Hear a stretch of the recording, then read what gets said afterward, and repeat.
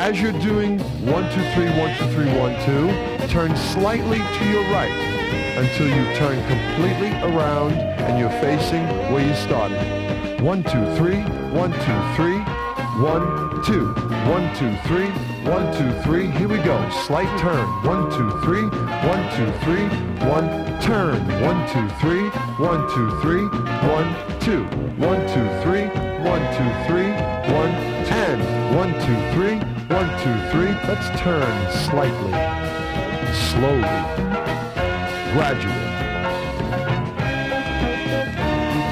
1, 2, 3, 1, 2, 3, 1, 2, 1, 2, 3, 1, 2, 3, 1, 2, 1, 2, 3, 1, 2, 3, 1, 2. Turn a little on the first, 1, 2, 3, a little bit more on the second, and a little bit more on the 1, 2. Here we go. 1, 2, 3, 1, 2, 3, 1, 2. Turn slightly, a little bit more. That's it. 1, 2, 3, 1, 2, 3. Very slow. 1, 2, 3, 1, 2, 3, 1, 2, 1, 2, 3.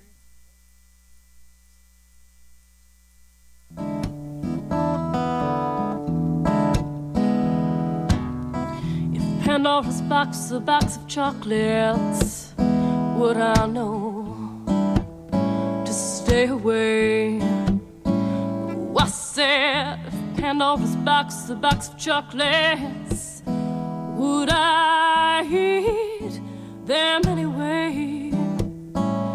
'Cause every time I have half a mind to leave you, babe, that means I have half a mind to stay.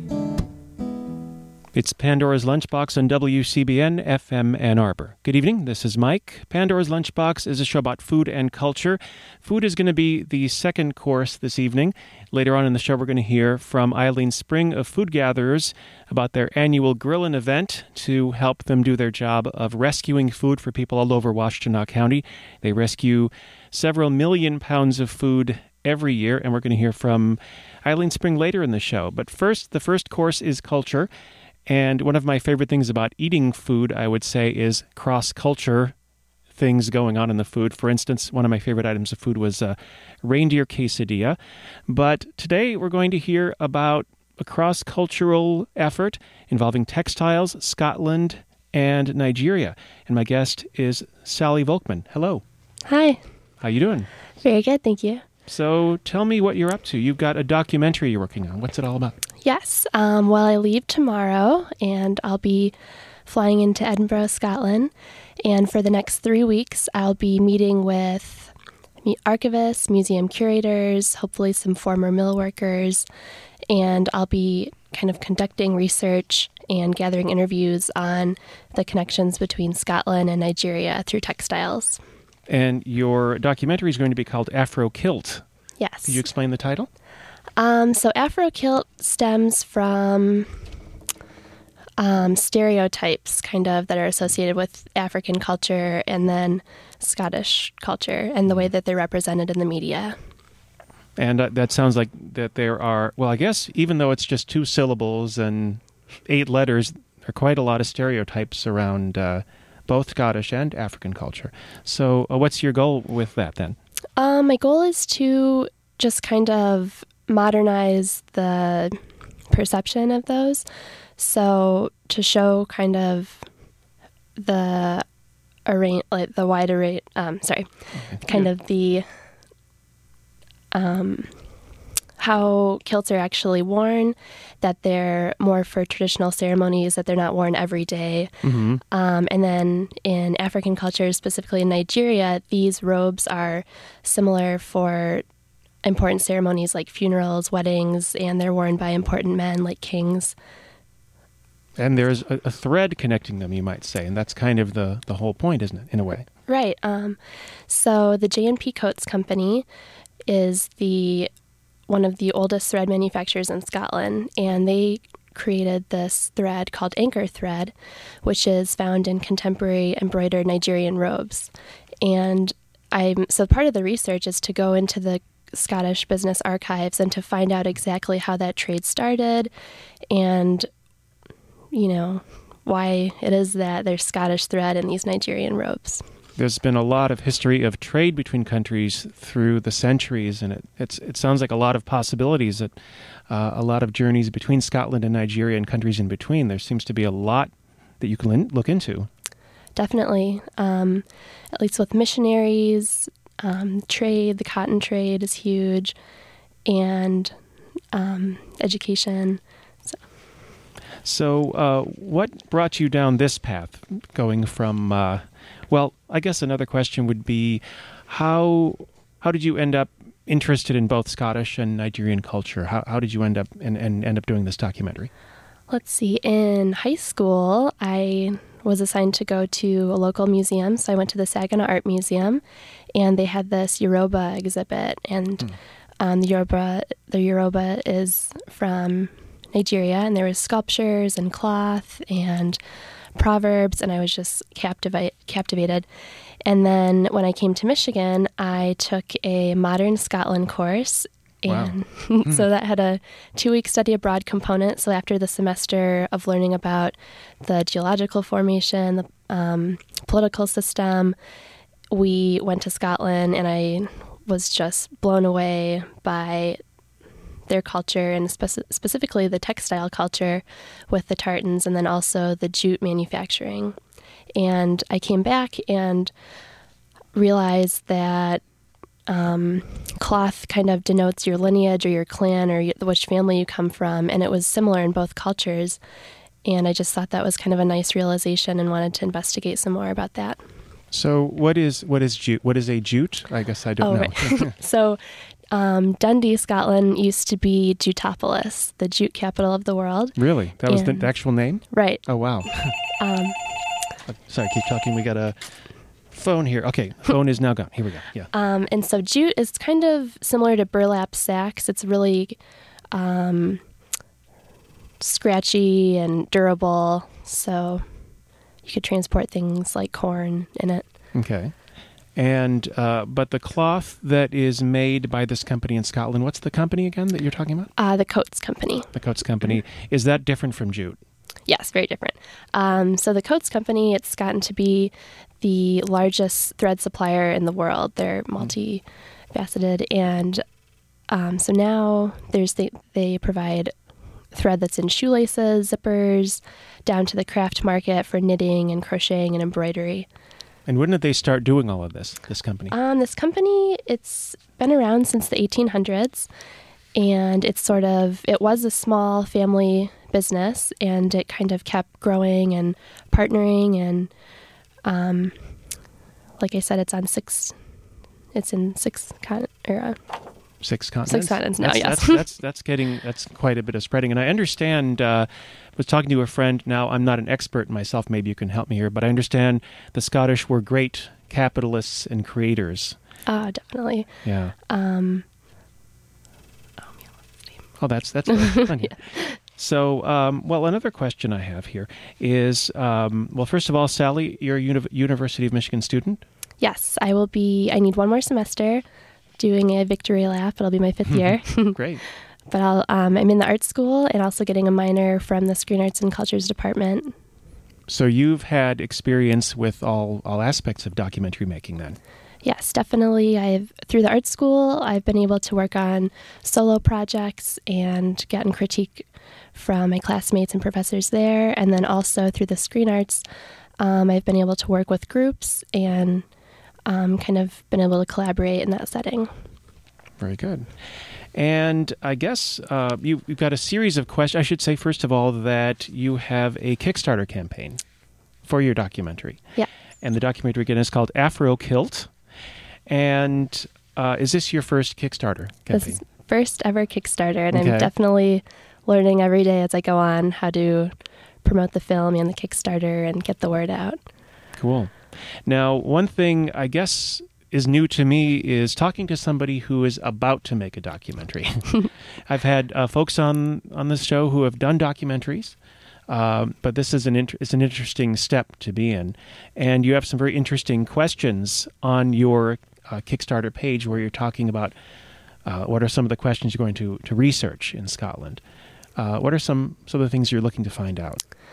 I'm trying to find out, the research is trying to find out exactly how the thread traveled from Scotland to Nigeria, but also sort of focusing on how do patterns of the stripes and the colors denote lineage, and how has globalization and also the Industrial Revolution shifted practices that might have been just home-based or small family business-based to now businesses that could be outsourced, or kind of how trade is affecting those. And it sounds like to me you've got already a big juxtaposition, because you have people who might have used these threads to create things at their home, and yet you also have probably some big factories creating them, and then perhaps some of the big factories create robes that go to Nigeria? Oh, right. So about the robes. So the thread that's manufactured in Scotland is, that thread is kind of connected. It's embroidered robes. So these robes are wide sleeves, flowing, pretty large robes. And those are usually hand woven from cotton. And then that thread, that Scottish thread, is embroidered with different designs, like the 2-knife and the 8-knife are kind of symbolizing protection of those big people. Now, how would those knives be arranged? How would you see that? So you would see 2 coming down the shoulder, and then maybe more coming across the stomach, and some hidden in the sleeves. So a lot of interesting meanings going on in a garment. Well, we're going to take just a moment here to listen to some Nigerian music, and I wish I had music specifically about a garment, but I do have some Nigerian music about food, and I think we're talking here about multiculturalism and about cultures trying to work together and create things. This is a dispute, actually, that's going on in this particular song, this Nigerian artist here by the name of Chief Stephen Osita Osadebe. And his song talks about a bit of a proverb, actually a proverb. The person with yams will be cultivating the land. And the question here, he's saying in this song, is, are you engaging in a dispute that you do not have the resources to win? Well, the person who has the resources to win will actually win, so you might want to keep that in mind. This song is about a dispute. He's saying, what about our secret? We had a secret. Why did you ask me about the secret publicly? The fish I gave you to tend, not 1, not 2, you ate them all. This sounds like some mediation is necessary, but let's hear a little bit of that music, shall we? This is Pandora's Lunchbox on WCBN.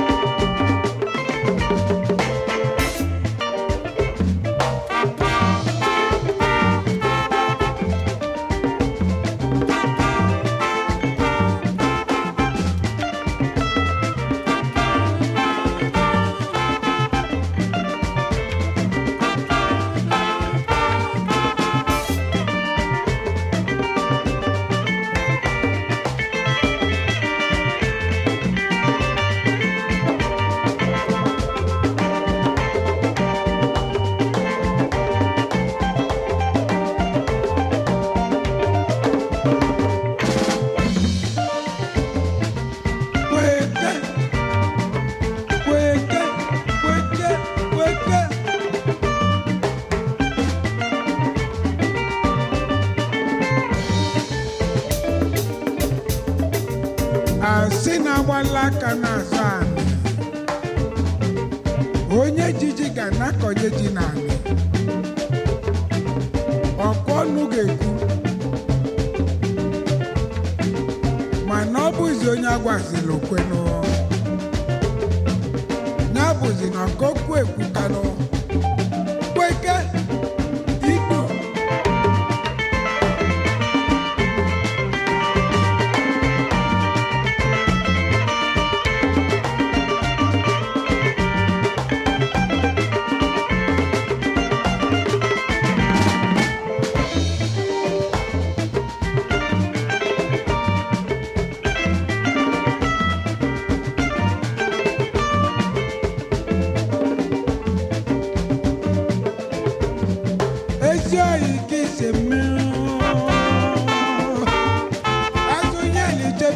chebe no onye mara okwori okoro abojide ni alise no hamazi ni boke mano kade le onye na chebe no onye akwani buzi no kedugo sigano anyidi ni zubo ikili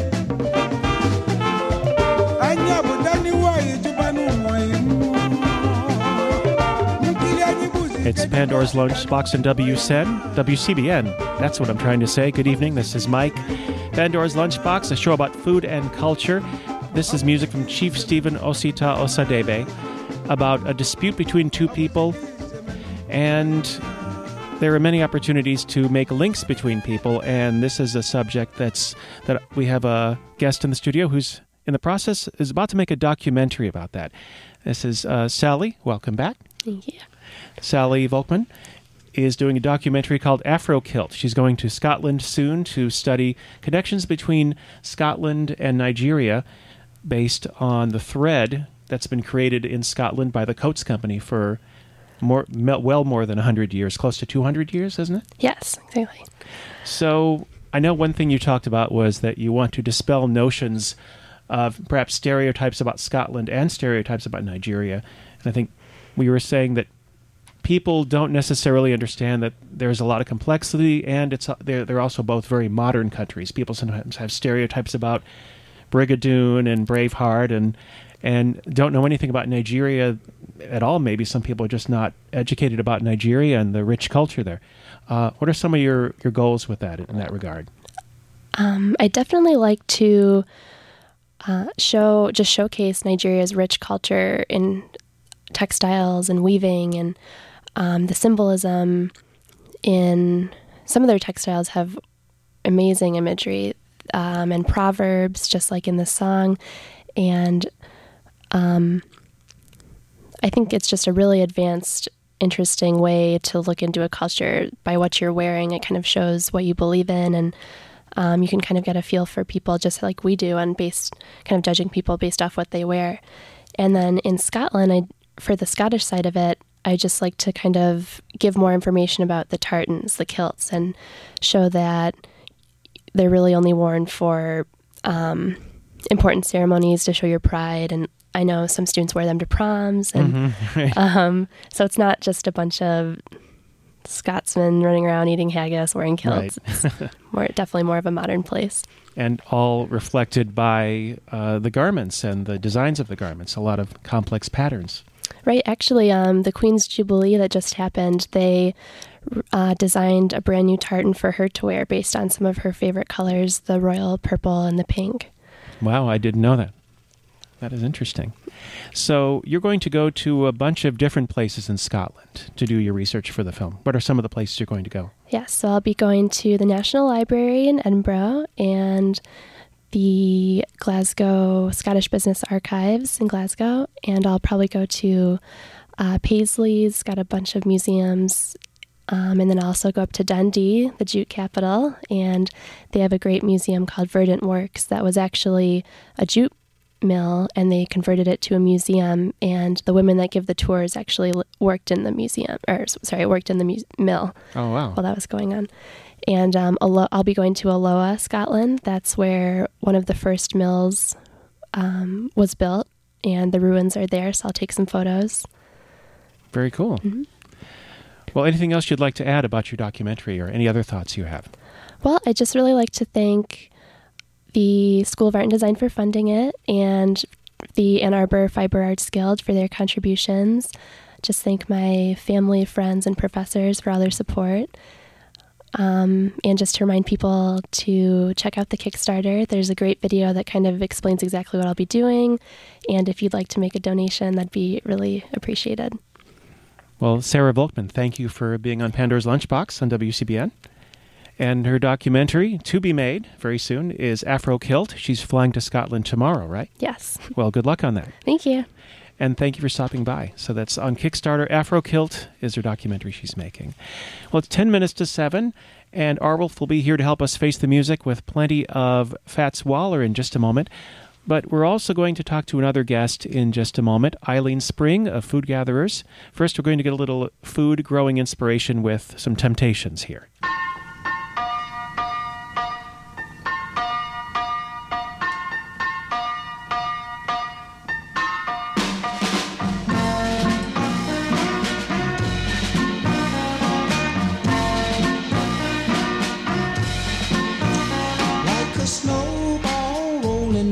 Side of a snow-covered hill, it's growing like the size of a fish that the man claims broke his reel.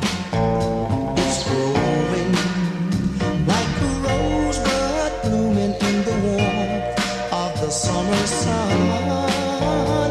It's growing like a tale by the time it's been told by more.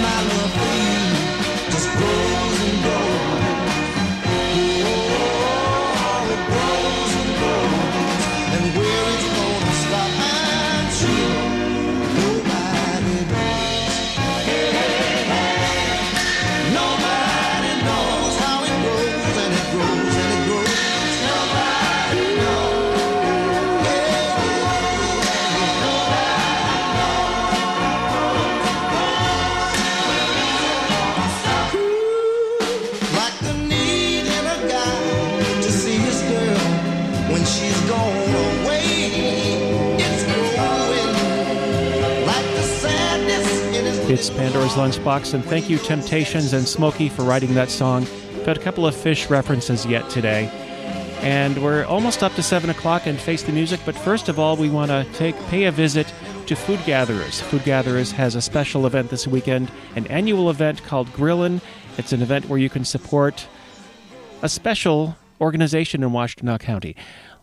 Here is Eileen Spring. She's the president of Food Gatherers, and she's going to fill us in on what it's all about. Food Gatherers' role is to fight hunger in Washtenaw County, and we do that in a particular way in that we are the people that procure food for area nonprofits that serve folks directly. And we get food through various food rescue activities, meaning we capture food while it's still wholesome but isn't going to be sold in a restaurant or in a wholesaler, and we redistribute it to various agencies that are serving people directly. We also increasingly get food from our national office, which is Feeding America, and we also grow food through a variety of partnerships that are growing healthy local produce. So some of the people you rescue food from are places like caterers that have extra food? Sure, and also institutional kitchens. We get a lot from grocery stores, are very supportive of us, and pretty much any place that creates any food on a large scale in Washtenaw County, we can rescue it. Okay. And probably it gets a little complicated figuring out, making sure everything's right on as far as health codes, right? You probably do a lot of work with that. Certainly. All of our staff are ServSafe trained, and we have a lot of food safety expertise on staff, and it's really important to the food businesses that we work with that we abide by all health department regulations and, in fact, often exceed them. Okay. And speaking of food, there's a big food-oriented event coming up this weekend.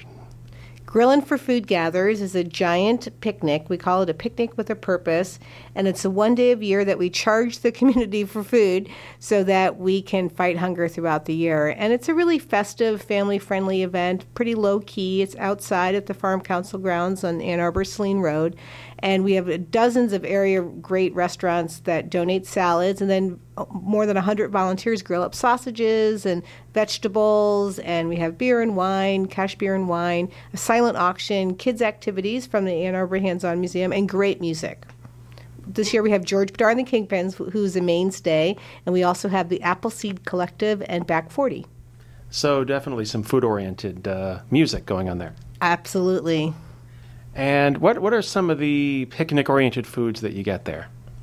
Well, folks will have a variety of salads. So some of the area restaurants that contribute to us are Cafe Zola, Shalimar, Zingerman's Roadhouse. Zingerman's Bakehouse does the desserts.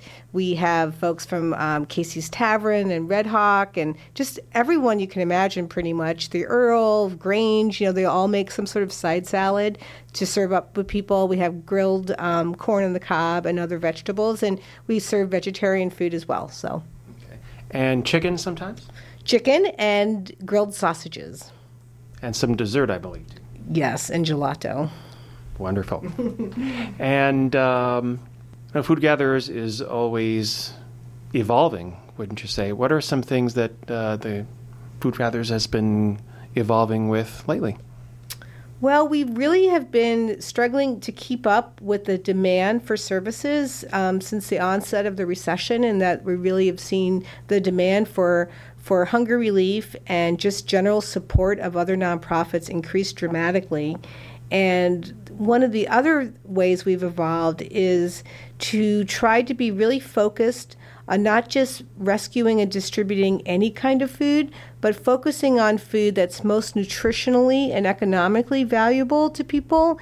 We learned a couple of years ago that only 13% of the folks who ever went to an emergency pantry ate the recommended amounts of fruits and vegetables, which is, really problematic. And so one of our really ambitious goals was to have a goal that of all the food we distribute, and we distribute more than 5 million pounds annually, then more than half of it will be either fresh fruits and vegetables and protein items. And I'm really proud to say that we have met that goal for this year. And that's about 3 million pounds of produce and protein.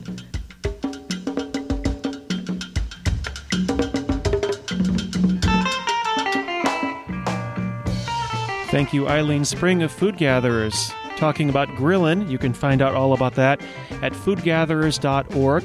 Grillin', the event, is this Sunday from 3 to 8 p.m.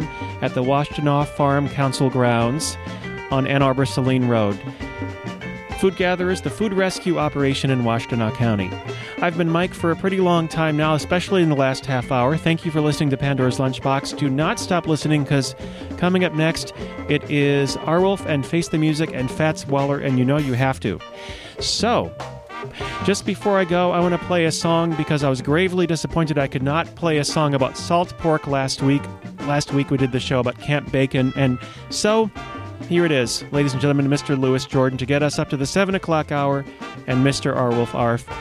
Louis Jordan and Salt Pork, West Virginia. Get that on your map. This is WCBN FM Ann Arbor.